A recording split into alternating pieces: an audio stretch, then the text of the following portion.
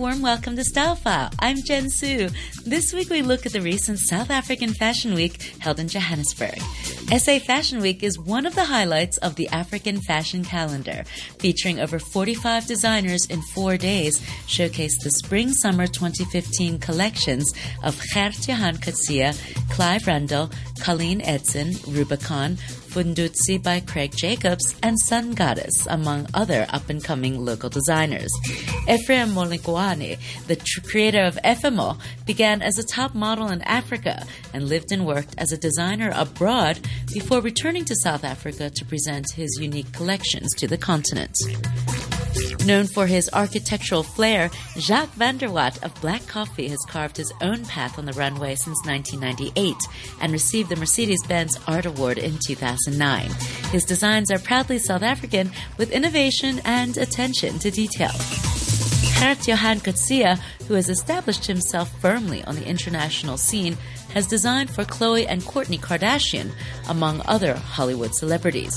He uses the power of fashion to highlight social issues, this most recent collection honoring women in all their vulnerability, beauty, and strength, with a color palette of red, white, and black on the catwalk surrounded by a 60-piece choir.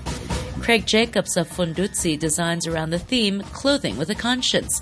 He presented a showcase of bright neon gowns and sportswear, two opposite sides in a spectrum. Amanda Lair Cherry is one of South Africa's most established designers, having showcased at SA Fashion Week for the past 16 years. Okay, Sia, so tell me a little bit about SA Fashion Week. SA Fashion Week so far, I've been really, really impressed with the designers. With the start that I've seen right now, I think this could be the best SA Fashion Week yet. I just walked out of Ephmo's show. His collection was just very cohesive. It was very hip-hop couture luxe, done in such a very good African manner. It was very tasteful. It was exploring at different types of silhouette, but those silhouettes actually work very well.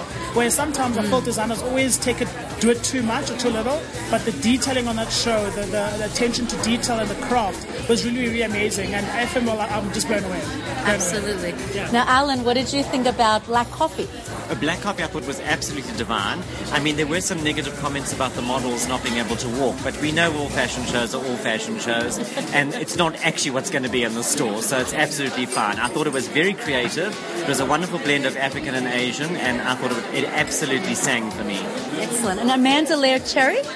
Well, she's definitely going back to basics, and when I read the program just before the show, she said that she kind of wants to make a statement about social media, because we're all quite disconnected. We're always on our phones, always on social media. So I think that came through in the collection. There was a definite, almost toned down, very relaxed feeling about it, and I enjoyed that.